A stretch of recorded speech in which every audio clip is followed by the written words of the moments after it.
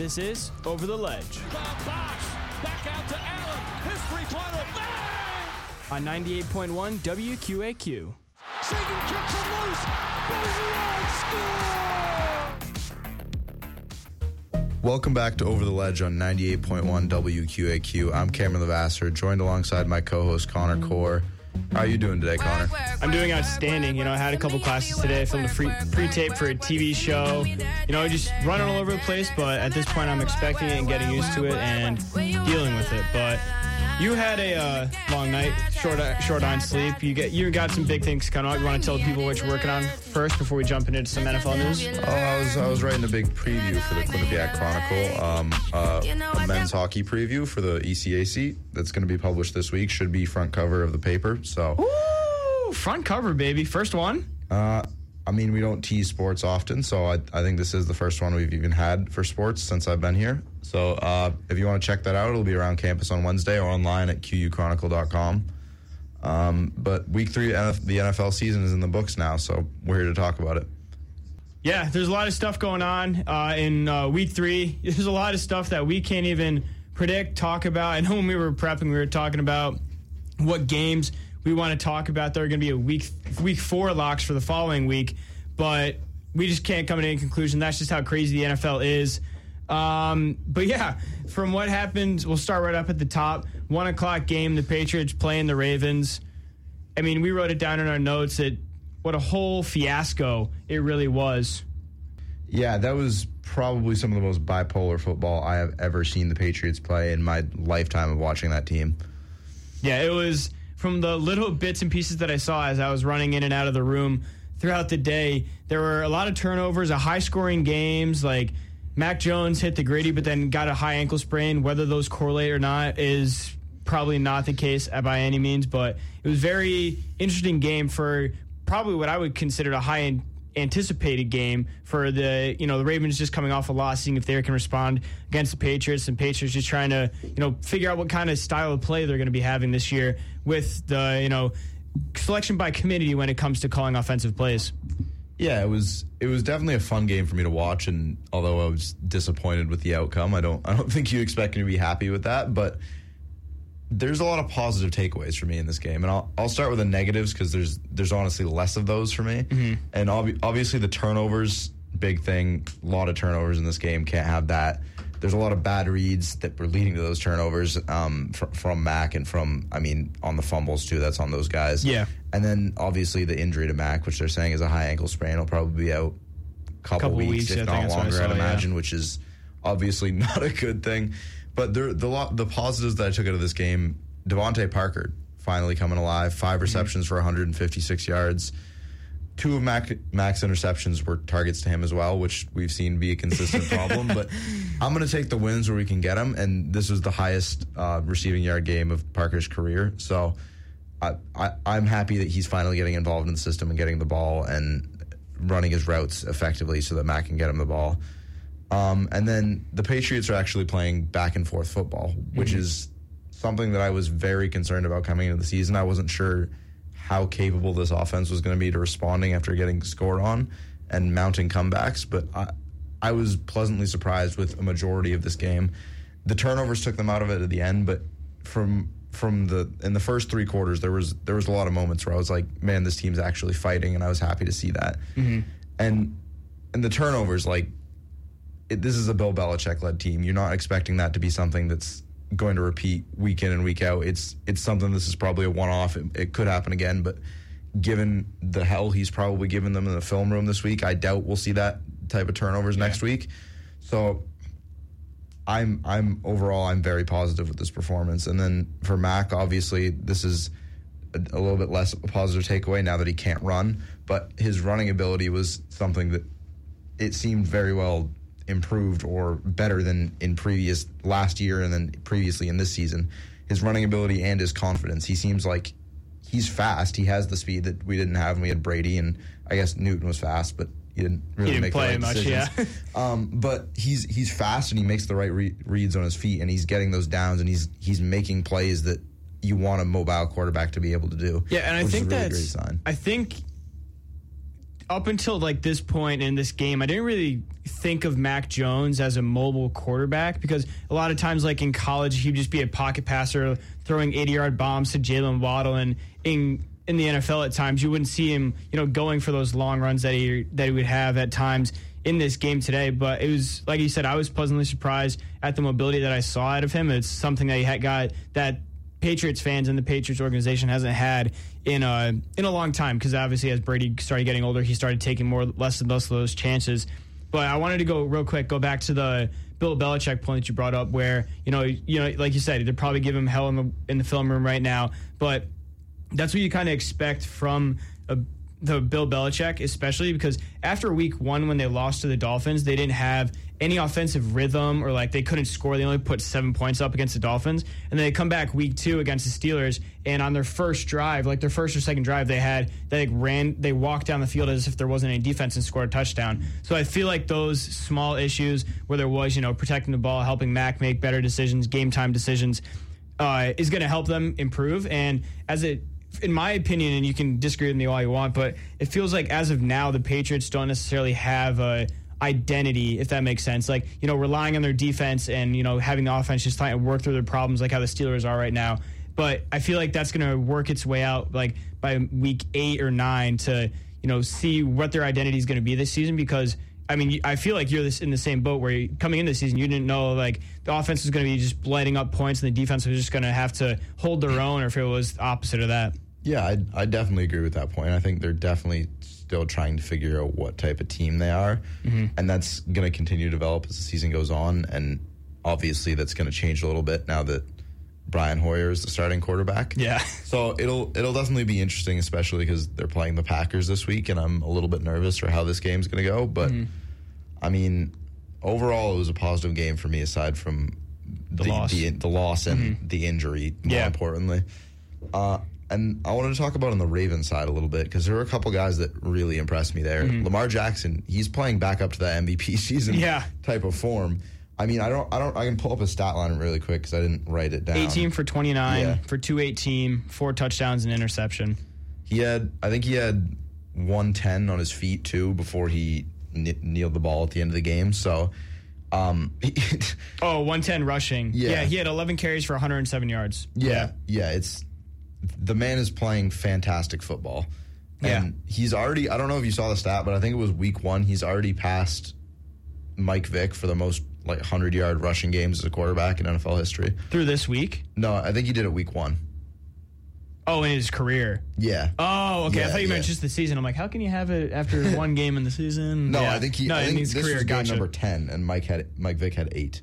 Yeah. So that just shows you electrifying playmaking ability that he has. Yeah, if he keeps this up, and the Ravens would be a 3-0 team if it wasn't for the collapse that they had last week. So if he keeps up this level of playing, he's definitely at the top of that MVP conversation right now. I would agree, especially with, how, the favorites at the beginning of the season, you had, Josh Allen at the quarterback position. You had Tom Brady's always in there, but he wasn't as, what? Justin Herbert, yeah. But those, guys have kind of not taking steps back, but, just taking, a little wobble back. They're trying to get... Same with Jonathan Taylor. Yeah, Jonathan Taylor, exactly, especially that Colts offense, and we'll get to them in a little bit. But after... Lamar Jackson, after week 1, after he found his footing and that stuff like that, he just kind of took off. And, yeah, it's definitely something he can sustain, but it's just a matter of being able to put complete games together. And we saw that last week against the Dolphins. And you would think that it would just be a one-time fluke with how, in the interviews you always hear how Lamar's so competitive and stuff like that. So I don't expect the Ravens to falter or go away by any means, because they're 2-0 in a way, and their one loss was against the Dolphins, who have been playing extremely hot right now. And then... on defense for them, I also wanted to highlight Kyle Hamilton a little bit, their first-round safety this year. He made some mistakes last week in that game against the Dolphins, but he really made some great plays in this game, including that forced fumble on Nelson Aguilar, and he really did impress me. So I just wanted to throw his name out there a little bit. Yeah, there's a reason they drafted him in the first round. Yeah. Good pickup by the Ravens. All right, I think we're going to stay in the AFC a little bit, and I'll let you take the reins and talk a little bit about the Steelers, because I watched absolutely zero of this game. Yeah, I didn't want to watch much more than you did, which isn't much, because let me tell you, in the second half, it was not pretty by any means. The final score in that game was 29-17 against the Browns, of all people. In the first half, it was 13-14. It was 13-14 going into the second half, and then after then, they couldn't get any offensive production. They had 2 touchdowns in the second quarter. George Pickens had that ridiculous back. Odell I think that was the Beckham. only thing I saw from this game. Yeah, because it was all over social media within 5 minutes of it happening. But going into the second half, they scored 3 points, and the Browns scored 13 in the fourth quarter alone.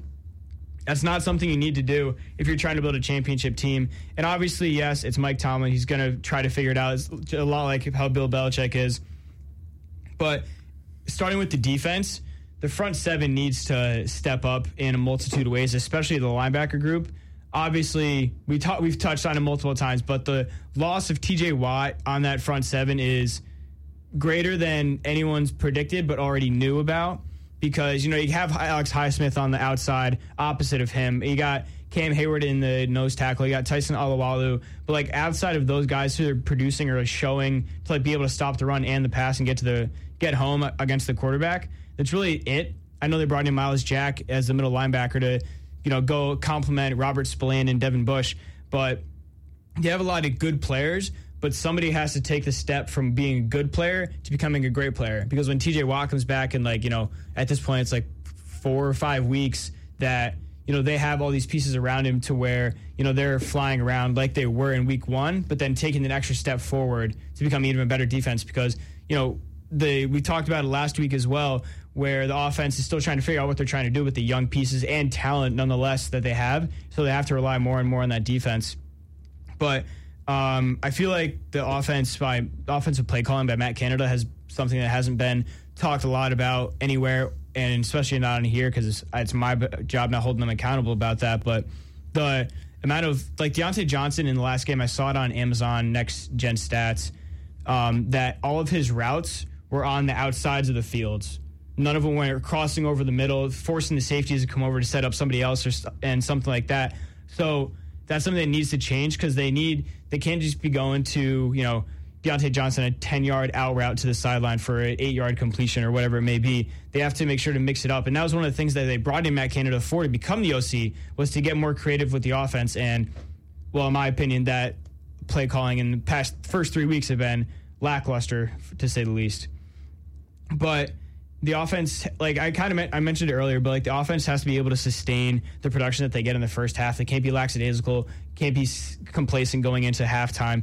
Because obviously the NFL is, there's only 32 defensive coordinators in the entire league. There's a reason that they're there, and they're going to be able to mix, match, and fight back of what their offense has been doing in the first half. So you got to keep coming up with new and better ideas for the second half to, make sure you score on that offensive production. But hopefully going into this week against, they're playing next week. They're playing the Jets. You'd think that the Jets would be a easy opponent to try new things out, but now the Jets have been, tearing up the league so far, and I've been really impressed by the Jets so far this season. So it's not going to be a cakewalk by any means, but you would think that they'd be able to figure some stuff out against a quote lesser opponent than you would think in the Jets. For sure. Great analysis, Cameron. I think we'll take it to Sunday Night Football here. There's a lot of weird scores this week. This one was one of them.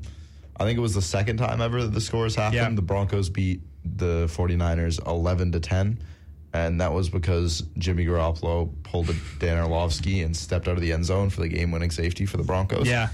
Did you see his tweet? Did you see his tweet right after Dan Orlovsky? Yes. Yeah. Freedom. He's not the only one. I wrote it in here. I said Jimmy Garoppolo joins elite company with Dan Orlovsky running out of the back of the end zone.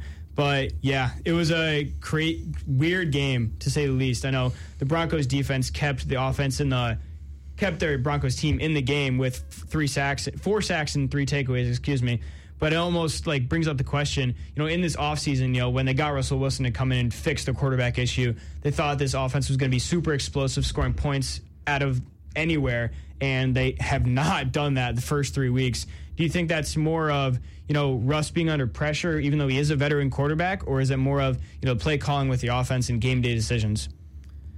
I don't know, because it seems like in the games that I've watched him play, it seems like he just doesn't look great until the fourth quarter, and he just I don't know what needs to change there, because we saw that in Seattle too, where it was a thing where he would have terrible games for 3 quarters, and then he'd come alive in the fourth and they'd win the game. And I don't know what needs to be fixed to solve that issue. It's just if the Broncos are going to be that explosive team, if they're going to put up large magnitudes of points, they really do need Russell Wilson to play consistent football for 4 quarters. And that's something they're not getting from him right now. Yeah,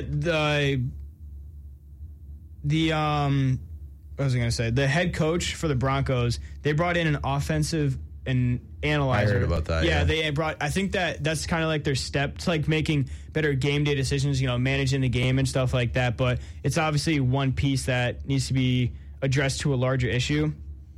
But yeah, to talk about the score real quick. You mentioned the last time it's only happened another time. It was in 2008 when the Steelers played the Chargers. Off the top of my head, I don't think it's the game that Troy Polamalu had that like finger grab interception and then returned it for a touchdown, like in the snow against the Chargers. But it was a weird game then as well. But yeah, it was, to say the least, and like we said it with the rest of the games as well. But the Sunday Night Football score and like just the games this weekend were weird. There's just like weird plays happening. We talked about the turnovers with the Ravens and Pats, these scores with the Niners and the Broncos this week. It's just all over the place. It's been a weird season so far, and we'll get into some weirder plays that happened. Yeah, that happened later in the show. But I don't know. It's just a weird game overall. I mean, you mentioned the sacks. Denver's defense is keeping them in these games. This easily could be a team that is 0-3 right now if their defense didn't hold them out there and give Russell Wilson time to get his head in the game. Mm-hmm. Yeah, because like you said, like he's been playing like absolute dog water for 3 quarters, and in the fourth quarter he decides to turn it on. But I know most games, and this one may be the few of the exceptions, where he can just turn it on and score a bunch of points in the fourth quarter. You can't be doing that in the NFL, especially if you want to try to make a Super Bowl run. And I know that's part of the reason that he came to Denver, because they had all these great pieces on paper. But being able to put it to paper, into practice, into games is 2 different stories. 3 different stories. I think it's just an offense that needs some time to work itself out. Yeah. So I'm not going to put too much stock in anything I'm seeing in the first 3 weeks of a season. Yeah, and I think part of it was that a lot of guys are like getting banged up and like aren't staying healthy and on the field all the time. And that could be part of the issue as well. But it's something to keep your eye on as you move farther into the rest of the season. Yeah, speaking of weird games, we're going to keep moving with this theme. The Packers squeak out a win over the Bucs. They were throughout the week, everyone's touting it. Oh, Aaron Rodgers, the 4-time MVP against Tom Brady, the 6-time MVP, going head-to-head on America's Game of the Week, on Fox. And then that game happens. It's supposed to be GOAT versus GOAT. It's supposed to be 2 of the greatest quarterbacks of all time, and somehow we got a game that ended 14-12. Yeah. It was an interesting one for sure. Yeah, to say the least. 14-12 in Tampa. Aaron Rodgers threw for 2 touchdowns. Tom Brady threw for 1. Both quarterbacks threw it for 35 and 42 times. Like, you would think that it would be a higher scoring game than that, but I don't know what to make out of the entire, only scoring a combined 26 points in the entire game. You would expect that just from one team. I mean, the defenses were good on both sides here. That's not to say, like, the offense was terrible, but at least on the Bucs side, Tom Brady just had no one to throw to. Like, Mike Evans is suspended. Chris Godwin's out with an injury. Julio Jones is out with injury. Really, the only guy that he could rely on in this game was Russell Gage, who is not exactly a household name. I think he had 13 targets in this game. Scotty Miller can't catch a pass or make a play to save his life. None of these other guys can really do much for Brady, and that doesn't help in a game like this. Yeah, and especially in a game where the Packers have one of the better defenses in the entire league, where like you said, you have Mike Evans, you have Chris Godwin, who are both out, and Julio Jones as well. They only have to worry about 1 or 2 pieces, if you want to call them that.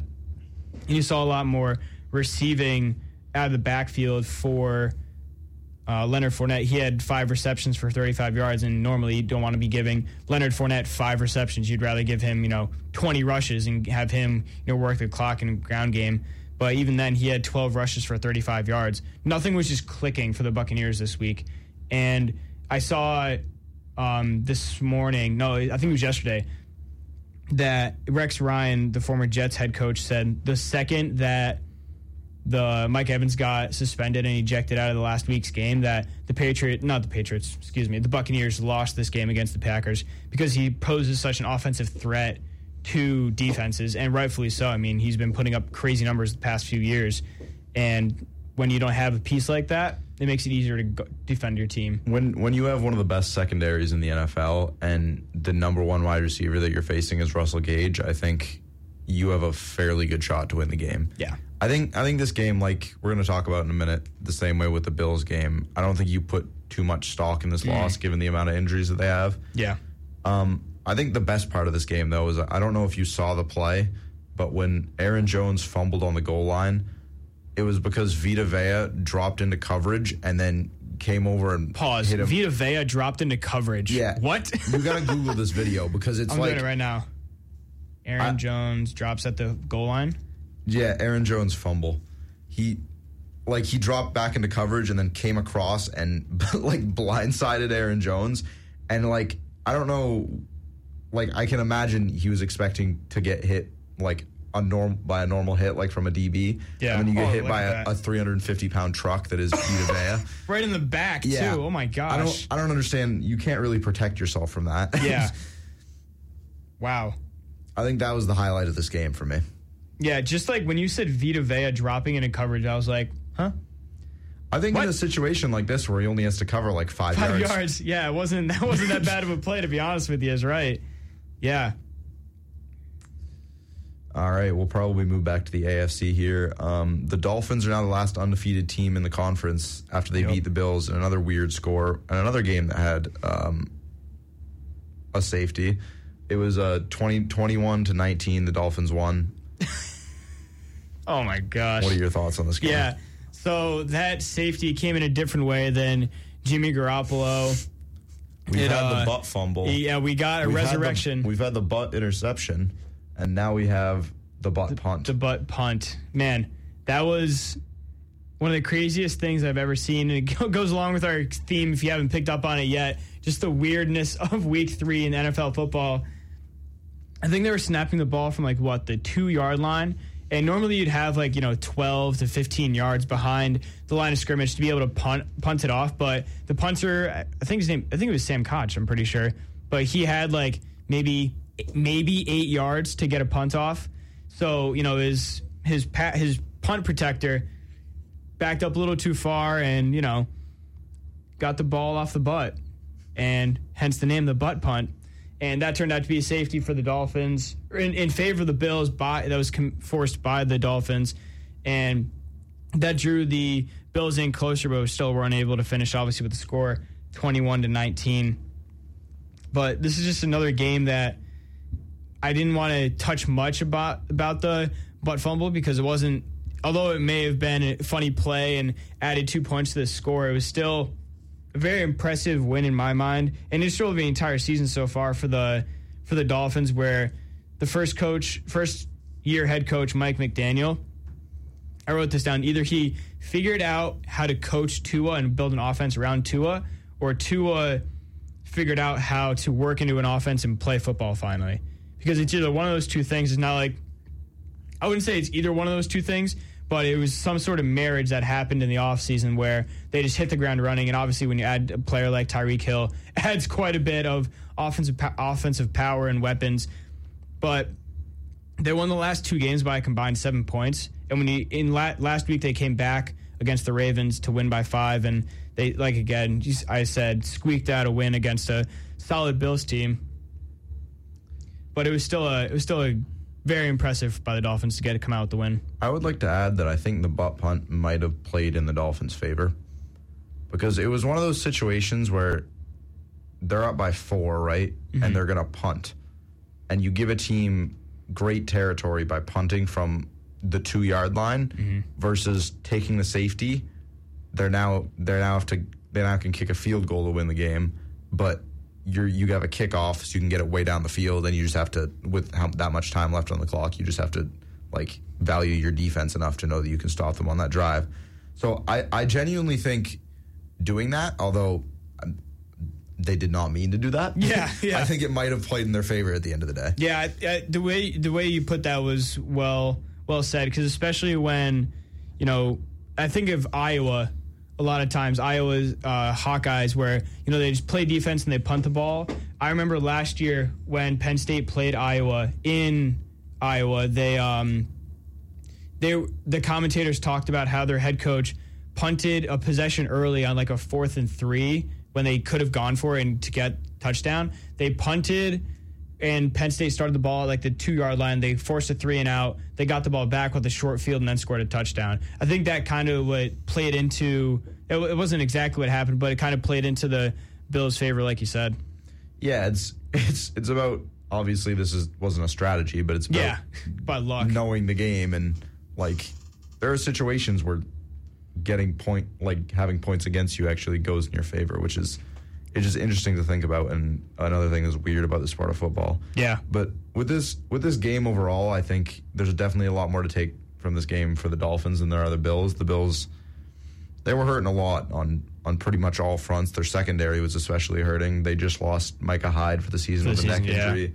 Jordan Poyer was out with a foot injury. Dane Jackson was out. And then beyond that, Ed Oliver, Jordan Phillips, Mitch Morse, all those are starters. They were all out as well. And there was a plethora of injuries throughout the game as well. I think Stephon Diggs was out for a couple plays. There was a couple other guys out. It wasn't a great game for the Bills in the hot Miami atmosphere that's not going to exist past September. Yeah. So, I mean, Josh Allen had 2 fumbles, which didn't really have the greatest game. But, I mean, I wouldn't, like I'd mentioned a couple minutes ago, I'm not going to put too much stock in this game for the Bills. Yeah, throughout just like putting a blanket statement over it too, I feel like you can't put much stock into week 3 of NFL football. Yeah, you can take out some positives and negatives, but overall, like we've been saying this entire time, it's been a weird week. You can't really pinpoint where the teams need to go from here on out. I would say you can't put much stock in any singular week of an NFL season, because I think you have to look at everything as a collective, and if trends repeat themselves, then yeah, you can make that a cause for concern. But on a one-off basis, I don't think you can really take anything and be like, this is the root of all the issues with this team. Mm-hmm. Yeah, I think that was a fair assessment as well. So heading back over to the NFC, the Eagles are on a roll. They're flying. So we posed the question to each other, are the Eagles the real deal? And Cameron, I'll let you start off with this one. I think the NFC runs through Philly. That's through 3 weeks. That's I know I said don't put too much stock in. Just goes immediately contradictory on his statements. through 3 weeks, I really believe in this Philadelphia Eagles team. I mean, they have really epitomized, I don't want to say the rebuild, but getting the pieces and flipping the tide on a team. I mean, this is a team that last year you were looking at it like, is Jalen Hurts even a starting quarterback in this league? And now he's playing MVP level football. Devonta Smith, 8 catches for 169 yards and a touchdown this week. Yeah. This Eagles team has 2 number 1 wide receivers now, him and A.J. Brown. A.J. Brown went a little bit nuts week 1.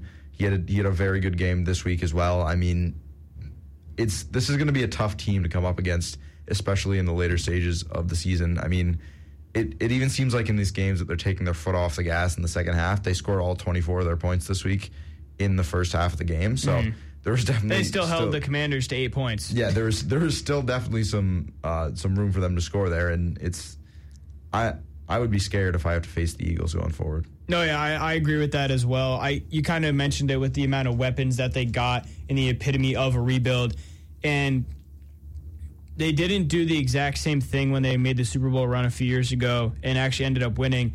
But they're poised, and again, we just put so much stock in saying not to put so much stock in the first 3 weeks. But if the trend continues where they're still undefeated, for 2 or 3 weeks down the road, part of it has to do with the amount of weapons that they have. You mentioned already Jalen Hurts, A.J. Brown, Devonta Smith, Miles Sanders in the backfield. Those are just the 4 players. But then you have on the defense who's got an insane secondary. They drafted the Georgia defensive tackle who was just taking off his own center in training camp this past season.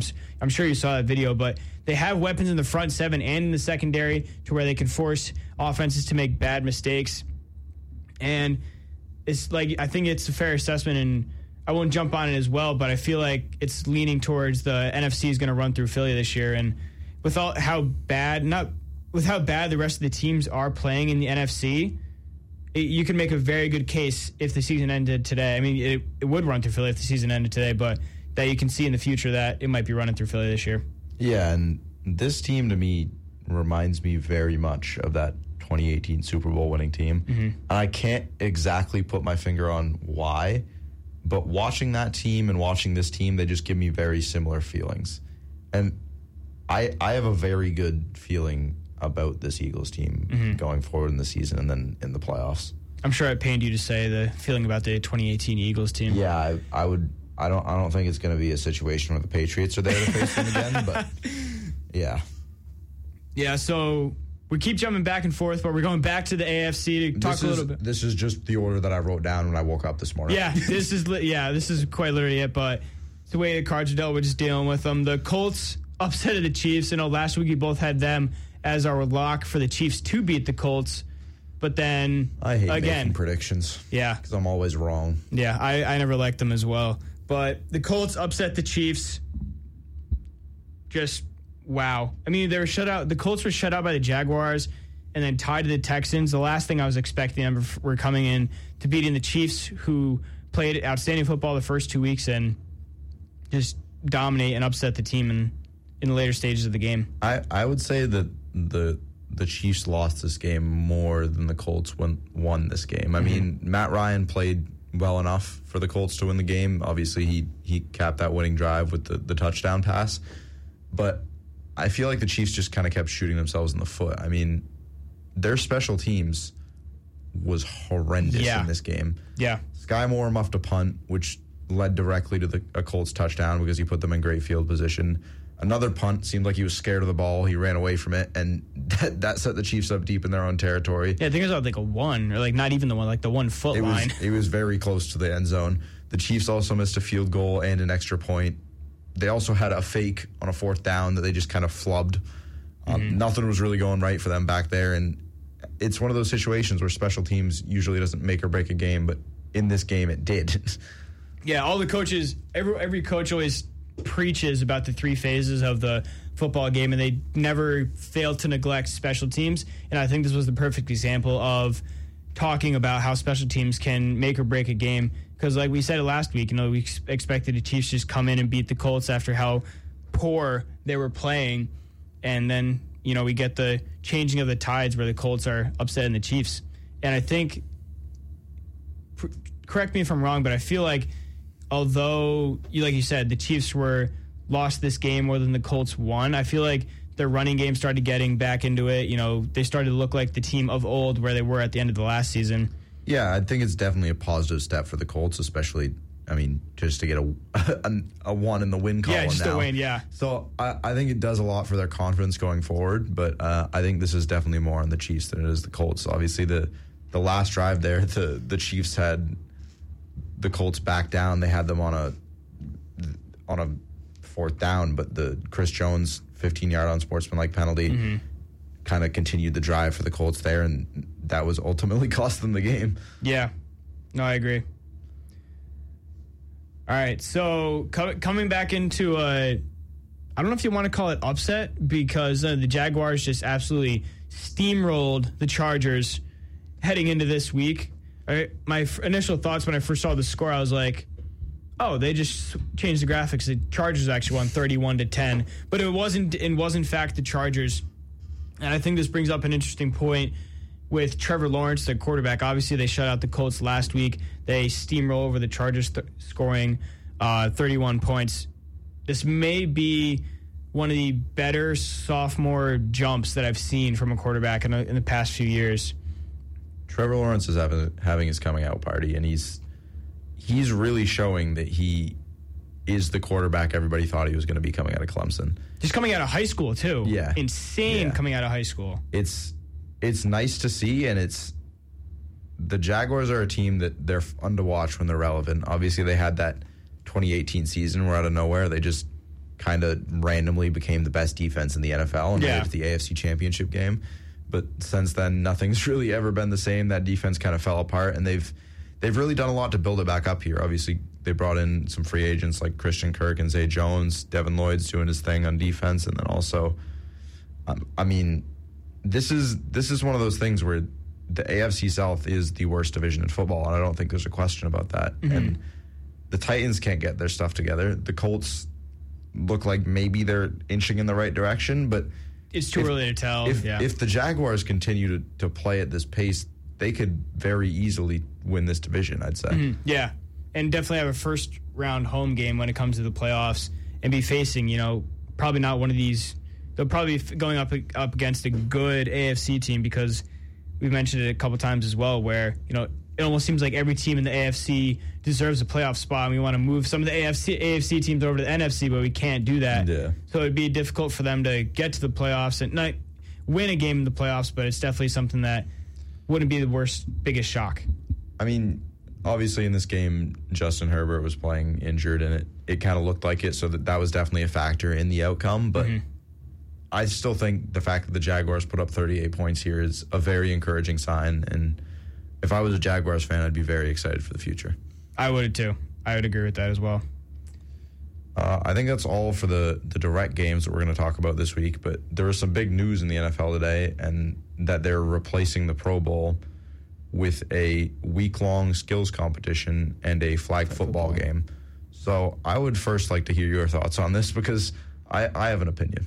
Yeah. So I feel on paper, the Pro Bowl was always the best two teams, the best players from each conference playing each other in one game in Hawaii, and obviously they switched it up to going to different places throughout the past few years. The idea of it was always an outstanding concept, like I said, getting the best players from each conference playing in one game. But over the past few years where they were just trying to make it a lot like the NBA All-Star game where it was kind of just like a shootout, it wasn't much actual NBA game, like actual NBA or NFL play going on. It was immediately lost my interest in my interest when that immediately started falling off. So I think it's a good idea to put the skills competitions at play because they are these great athletes and we don't always get to see them without their helmets off, performing all these crazy skills that they've done throughout the week and prior to the Pro Bowl. But I feel like just to make it about the actual skills that they've put on, I think it's a good idea, to be honest with you. I think, obviously the Pro Bowl is hands down the worst all-star game in all the major American sports. I would agree. Football is just not a game that you can have a competitive game with no meaning behind it. And these guys don't want to play hard in a game like that where they could get injured and it could ruin their career. So I'm definitely not mad at the NFL for moving away from the game itself because I personally never watched it anyways because it didn't interest me. But I think as a whole, this also is not particularly interesting. I mean, I know it's a massive revenue stream for them, but I would be much happier if they just canned the whole thing overall. No Pro Bowl at all. Like I just name all-star teams and call it at that. Like obviously they're not going to do that because they make a ton of money off of it in the area itself. But it's just like I guess it's cool for kids, and if that's the case, then whatever. Like it doesn't really make that big of a difference to me because I'm not like going to pay attention to it regardless. Yeah. But like a flag football game and skills competitions don't really interest me. Yeah, I think it's a good thing that I copied and pasted this tweet over into my notes because Jason Kelce, the Eagles center, he actually posted something. He quote tweeted AP when they broke the news or posted about the news on Twitter. And he said, please tell me there's a hot dog eating competition for the offensive lineman and defensive lineman. That's what I mean. That's like if they started doing those types of things where it was more entertaining and like put those guys to work but in different ways. I don't want it to just be a combine for guys that are already in the league. Yeah. No, I can only watch the combine once a year. Yeah, there's a reason it's once a year and it's not the greatest attention grabber by any means, but I feel like, Jason Kelce also, made it a thread and was like, I hope the NFL branches out beyond football specific things like a spike ball tournament, cornhole, ping pong, dodgeball. I don't think that's something that. Go ahead. No, you go. Yeah, I think it's something that could be entertaining by all means, because especially like spike ball, I love watching spike ball on ESPN, contrary to popular belief, but just seeing all those athletes running around, I think it'd be really interesting to see some like running backs or tight ends like from the same team working out and playing spike ball because I feel like that showed their agility in different ways than just on the football field. I think just things that highlight the players as people, more than anything else. So maybe if that's stepping a little bit away from football and into different things like that, I think that's great. Just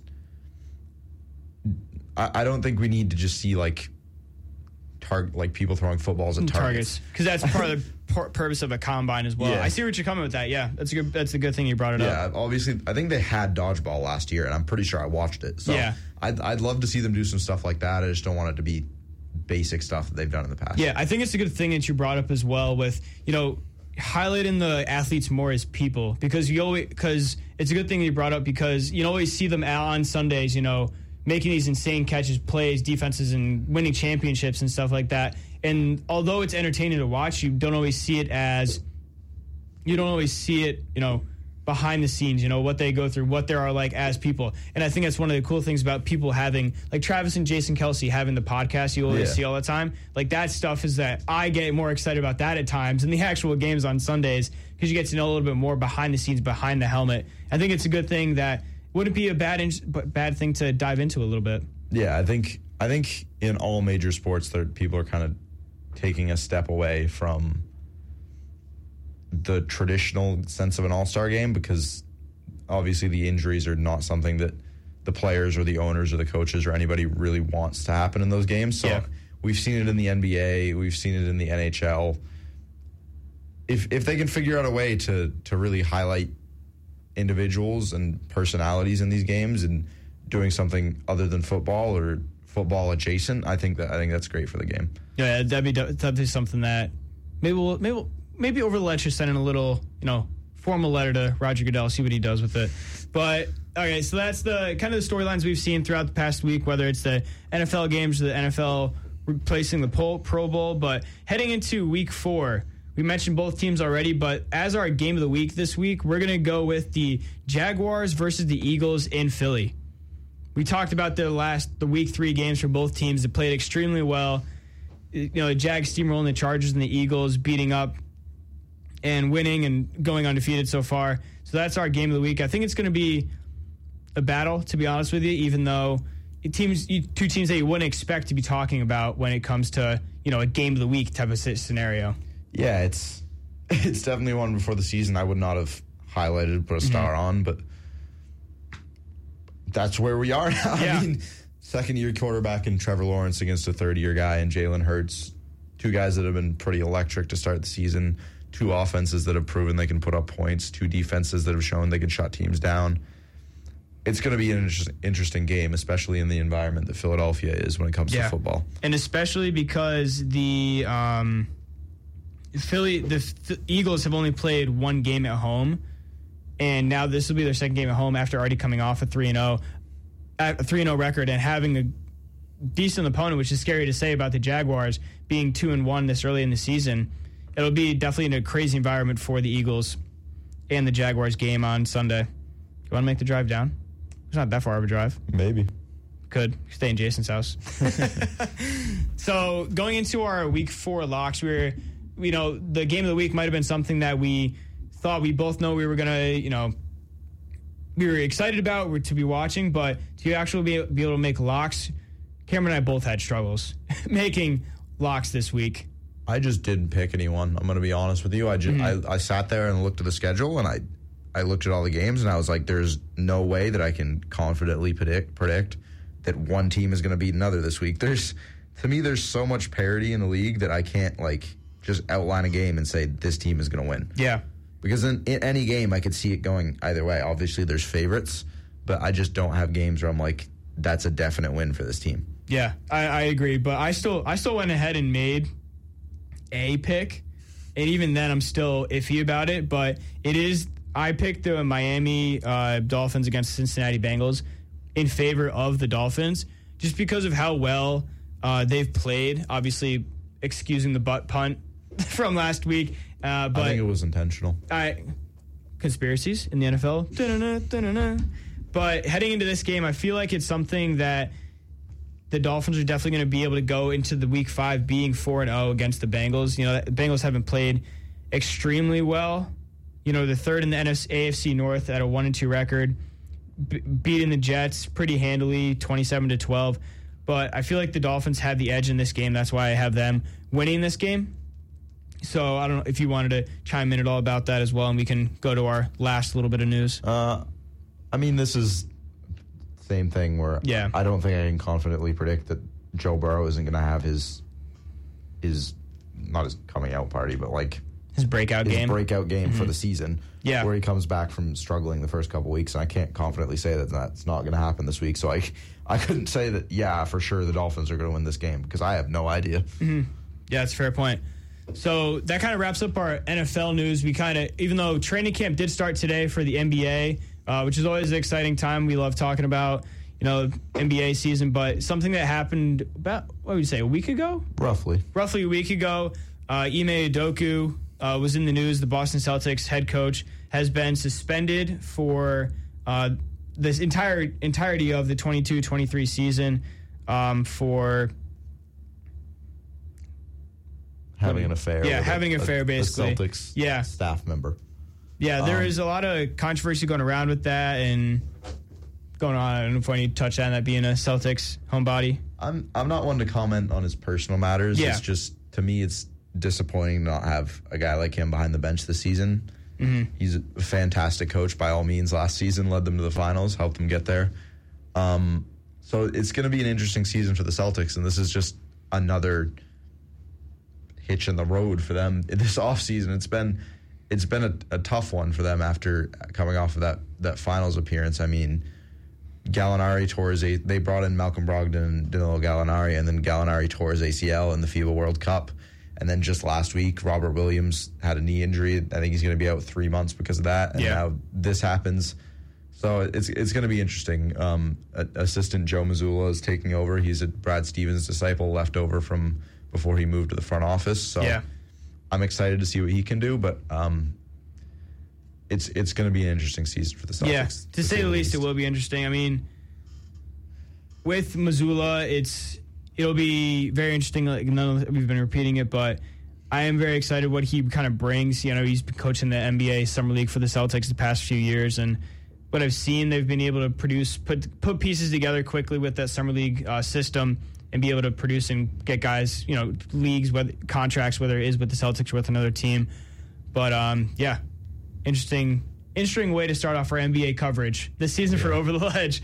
But that'll do it for us this week on Over the Ledge. We thank you guys for tuning in. As always, be sure to follow us on Instagram and Twitter at Over the Ledge WQAQ on Instagram and Over the Ledge 98.1 on Twitter. Make sure to give us a follow. More confidence. Yeah, I'm getting there. I keep saying it off the top of my head in the past, but I'll be getting there. Where I can just say it confidently. But we appreciate you guys tuning in. Make sure to follow us. Keep up to date with all of our stuff that we got going on. We'll see you next week. Peace.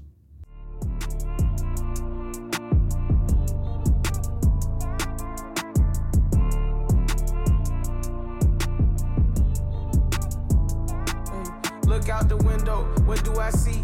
A couple yachts, I got some thoughts that track the 7 seas. Got CCs and Louis V's out of every season. Carter me please, 4 G's, make them stop breathing. Must've just sent the new Ferrari, I just might cop me one. They can't be rich, they just trying to make a carbon copy of them. Counting up the snoo money, every single day I'm home. I ain't worried about what they be on. You do what you can, I live a lifestyle on the daily home.